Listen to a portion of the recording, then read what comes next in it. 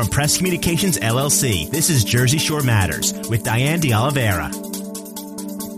Bullying has always existed in schools, but some incidents gain more attention and bring the issue to the forefront, like the ongoing investigation into alleged hazing among players on the Wall Township football team.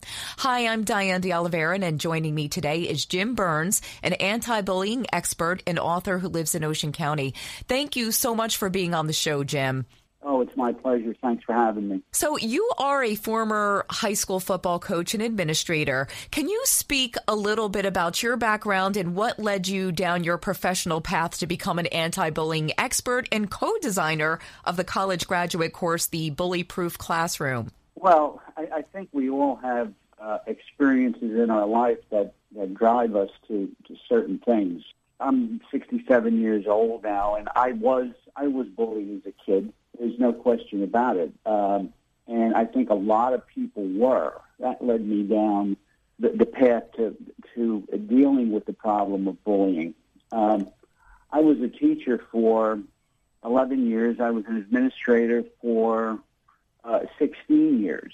And I witnessed a lot in schools between students, between teachers, and I coached football 1 year. I'm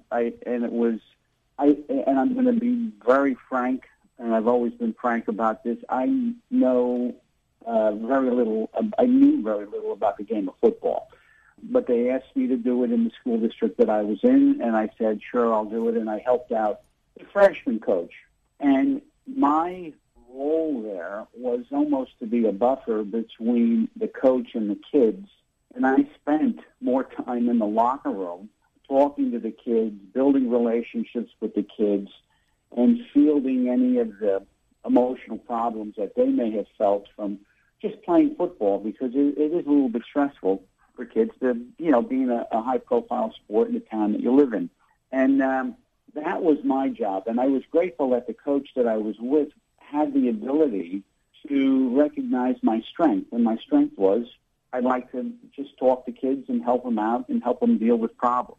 Over a period of many years, what drove me to the Bully-Proof Classroom, which is the graduate course, was the Tyler Clemente incident when he was videotaped in his dorm room. Yes. And he was involved with another person, another man, and it was put up on Twitter, and this incident caused Tyler to commit suicide. And I saw that, and I read the story, and I watched it with great interest, and I said, we got to do something. We just have to do something, and we have to educate people more about the problem with bullying and the issues that kids face that often don't get reported, but they're walking around with it, and it becomes like baggage that they have on their back all day long, and I truly wanted to help the kids out. Yeah, I guess I struggle to understand, there are parents that feel, this is just kids being kids. It's normal behavior. What is the definition of bullying? What characteristics does a bully have? Or is it a learned behavior? There is a difference between just joking around and actually doing something more serious. Yeah, and I think the victim has to identify, and we have to help them do that, the difference between jokes and serious statements. And they have to be able to report when they feel uncomfortable when statements are made. But to your point, in schools today, and you're looking for a profile of a bully, bullies have the desire to dominate. That's their biggest desire, and to manipulate and to control, and all of the above. And when I was a young parent, my daughter was about 4 years old. She's my oldest daughter, and she's grown now. And we were sitting around at a dinner table at my sister's house, and my daughter, she had like 6 adults at the table playing the rhyming game. Now these folks that were sitting there were being very polite and courteous, and, they're going along with it. And my sister leaned over to me, and she said to me, she's controlling the whole table. And she was right. And that's what kids want when they're younger. They want control. They want to dominate. They want attention. They want to manipulate. And if those things are not recognized and corrected, they grow into adults, number one, who just crave attention. Number two, want power. Number three, will go to any length to get what they want. See, it's very easy to give in to a whining, disrespectful child. You can do it when they're little. But as they grow older, they grow into adults who they basically disagree with the wrong attitude, and they don't have the ability to cooperate even though they disagree, because the focus always has to be on them. Yeah, and Jim, there are adults who don't even recognize their own bully behavior, So when you're mentioning this, it's interesting because it starts at the top. So, when you have adults that act like that, when you look at zero tolerance policies in schools, too, just even an example would be like the mask mandates. There are parents flipping out, berating teachers and principals and administrators for a state mandate that they have no control over. When we look at things like that, how, it trickles down into the same situation of bullying incidents. How do you approach a parent and explain to them that their kid may be exhibiting bully behavior if a parent themselves doesn't recognize their own behavior as being that? That therein lies the issue. See, because as these children grow, see, parents who have that difficulty and can't recognize it are always arguing for their child's weakness, or that what they're doing is they're denying the fact that it's their ability to discipline that's causing the child to be a bully. And what we have here is we have parents, I'm not going to say all, but some, who have matured physically but not emotionally. So it's almost as if they need to be redirected. They need to be educated. They need to be shown. That's why I often tell kids who are bullied, make sure you document everything. Make sure that the teacher documents everything. You have to have clear facts for those parents, because they won't believe you. They'll think that their kid didn't, because what's happening is they're being manipulated by their own kid at home. So what we have to do is we almost have to take the posture that we're dealing with another kid when we're dealing with an argumentative parent. I've written a course, it's called Dealing with Angry and Irate Parents. And part of the problem is that we have parents, we start getting involved in an argument with them, but what you don't realize is we're arguing with another kid at times. Yeah. I just want to remind our listeners, I'm Diane D'Oliveira, the host of Jersey Shore Matters, and I'm speaking with Jim Burns, an anti-bullying expert and author who lives in Ocean County. The Wall Township football team is under investigation, some of the players, for alleged hazing. It's not a new issue in schools statewide. It's just being brought to the forefront because of this particular case. Back in the day, if I was accused of doing something wrong, my parents would react and discipline me before they found out the facts. They automatically believe the adult. And, as we were just mentioning, sometimes the parents won't even believe it's their child that is the one committing the bullying or doing the things that they're alleged of. They'll just take their child's side. It's a different society today. Would educators or coaches be reluctant to report a student or player who might be viewed as a so-called bully, especially if the kid is popular or a star athlete? Well, yeah, I think that popular and star athlete may have something to do with it, but I think it has a lot to do with the fear and intimidation that the parent of that child brings to the table. If I'm frightened of, and I'll be very frank with you, as an administrator, if I got a referral sent to me from a teacher, it wasn't so much the kid's name on the referral, it's who the parent was and who I had to communicate with to make them aware of what the consequence was going to be for their child. Because I knew who was going to argue with me, who was going to do battle with me, who was going to deny it, who was going to go above my head.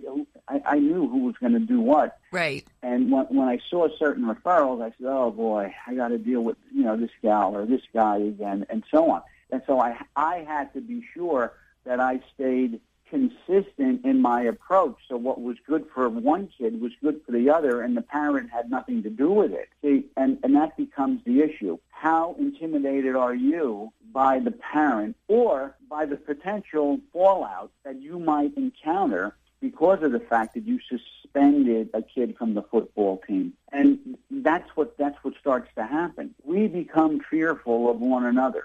The teachers become fearful of the parents. Coaches become fearful of the parents, of possibly the other kids. Even kids at times can be intimidating to teachers and coaches and so on. So we have to be aware of who we are, what instills fear in us, and we have to overcome that because we have to deal with the issue. The issue is someone was harassed, intimidated, hazed, and threatened in a locker room, and we have to deal with that issue. And it doesn't matter whether you're the star of the football team or if your father is on the board of ed, you have to deal with it. Right. You know, I've heard from parents whose child were victims of bullying, who've tried everything. They've gone to the administrators.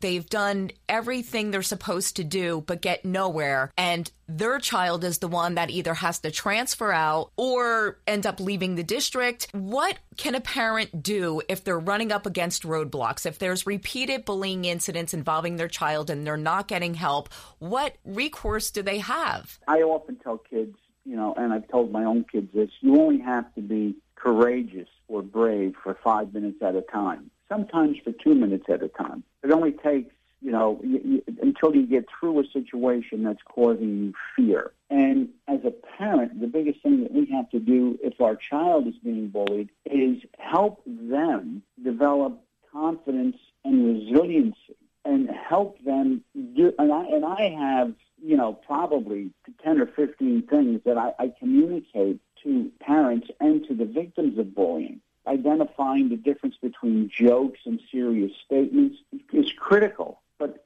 more than that, they have to be able to choose friends with caution because friends can turn into bullies. And when you have a situation where a kid is perpetually bullied, perpetually having this problem, of course you have to hold the bully accountable. And whatever those, and if the consequences are not meaningful and not strong enough, the bullying will continue. And we also have to look at what this behavior, this bullying behavior, is doing to our students. We have more anxiety, more depression, more post-traumatic stress in schools now than we ever had before. And we have to begin to look at that and say, how are we going to help these kids out? They're the ones that need the help. A bully will forget about what he did, 10 minutes after he did it. The victim never forgets. No. Bullying is behavior that you never forget. And when parents are running up against roadblocks like this, where they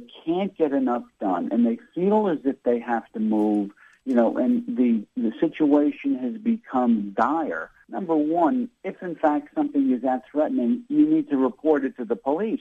It needs to be reported to the police so that they're aware of it. The school can handle it through suspension or detention or in-school suspension. They can handle it from that perspective. But an intervention is only good if it works. I could tell you, I'll just give you a very fast statistic. 25% of students say that teachers intervened in a bullying incident. 25%, while 71% of the teachers say they intervened. Wow. And what's happening there is the teachers think that they're intervening, but in reality what's happening is the kids are still being bullied. Right. So an intervention to a kid is only an intervention if, in fact, the bullying stops. If it doesn't stop, then we have to change our intervention. We have to change what we're doing. And sometimes parents have to go a step further. And it may require a trip to the police, file a report, but the victim should not be the one that has to move. And fear and intimidation is the umbrella over the whole thing. Sometimes administrators are afraid of parents. Sometimes the kids are afraid of the teachers. Sometimes coaches are afraid of parents. It's all blanketed with fear and intimidation. And we have to be able to overcome that if we're going to deal with the bully and help the victim develop the courage and the confidence that he needs. Jim, we are out of time. This is such, an informative discussion, and we need to talk about bullying more often, not just when high-profile incidents happen. But thank you so much for your time. If people want more information about bullying, what would you suggest? Well, you can go to my website, www.bullyproofclassroom.com. We have a terrific store there. One of the books that I'm most proud of, it's called Anti-Bullying 101. You can get it either as an ebook or you can get it as a hardcover, and it will be shipped to you. And it gives you 101 tips for teachers and parents on how to deal with bullying. You certainly can use me as a resource. I'm here. I love helping folks, and if they need anything, I'm free to, you can contact me through the website, and I'm here to help you out. Jim Burns, anti-bullying expert and author, thank you again so much. Thank you, Diane. It was my pleasure. You can hear Jersey Shore Matters with Diane de Oliveira every Sunday morning on Press Communications, LLC.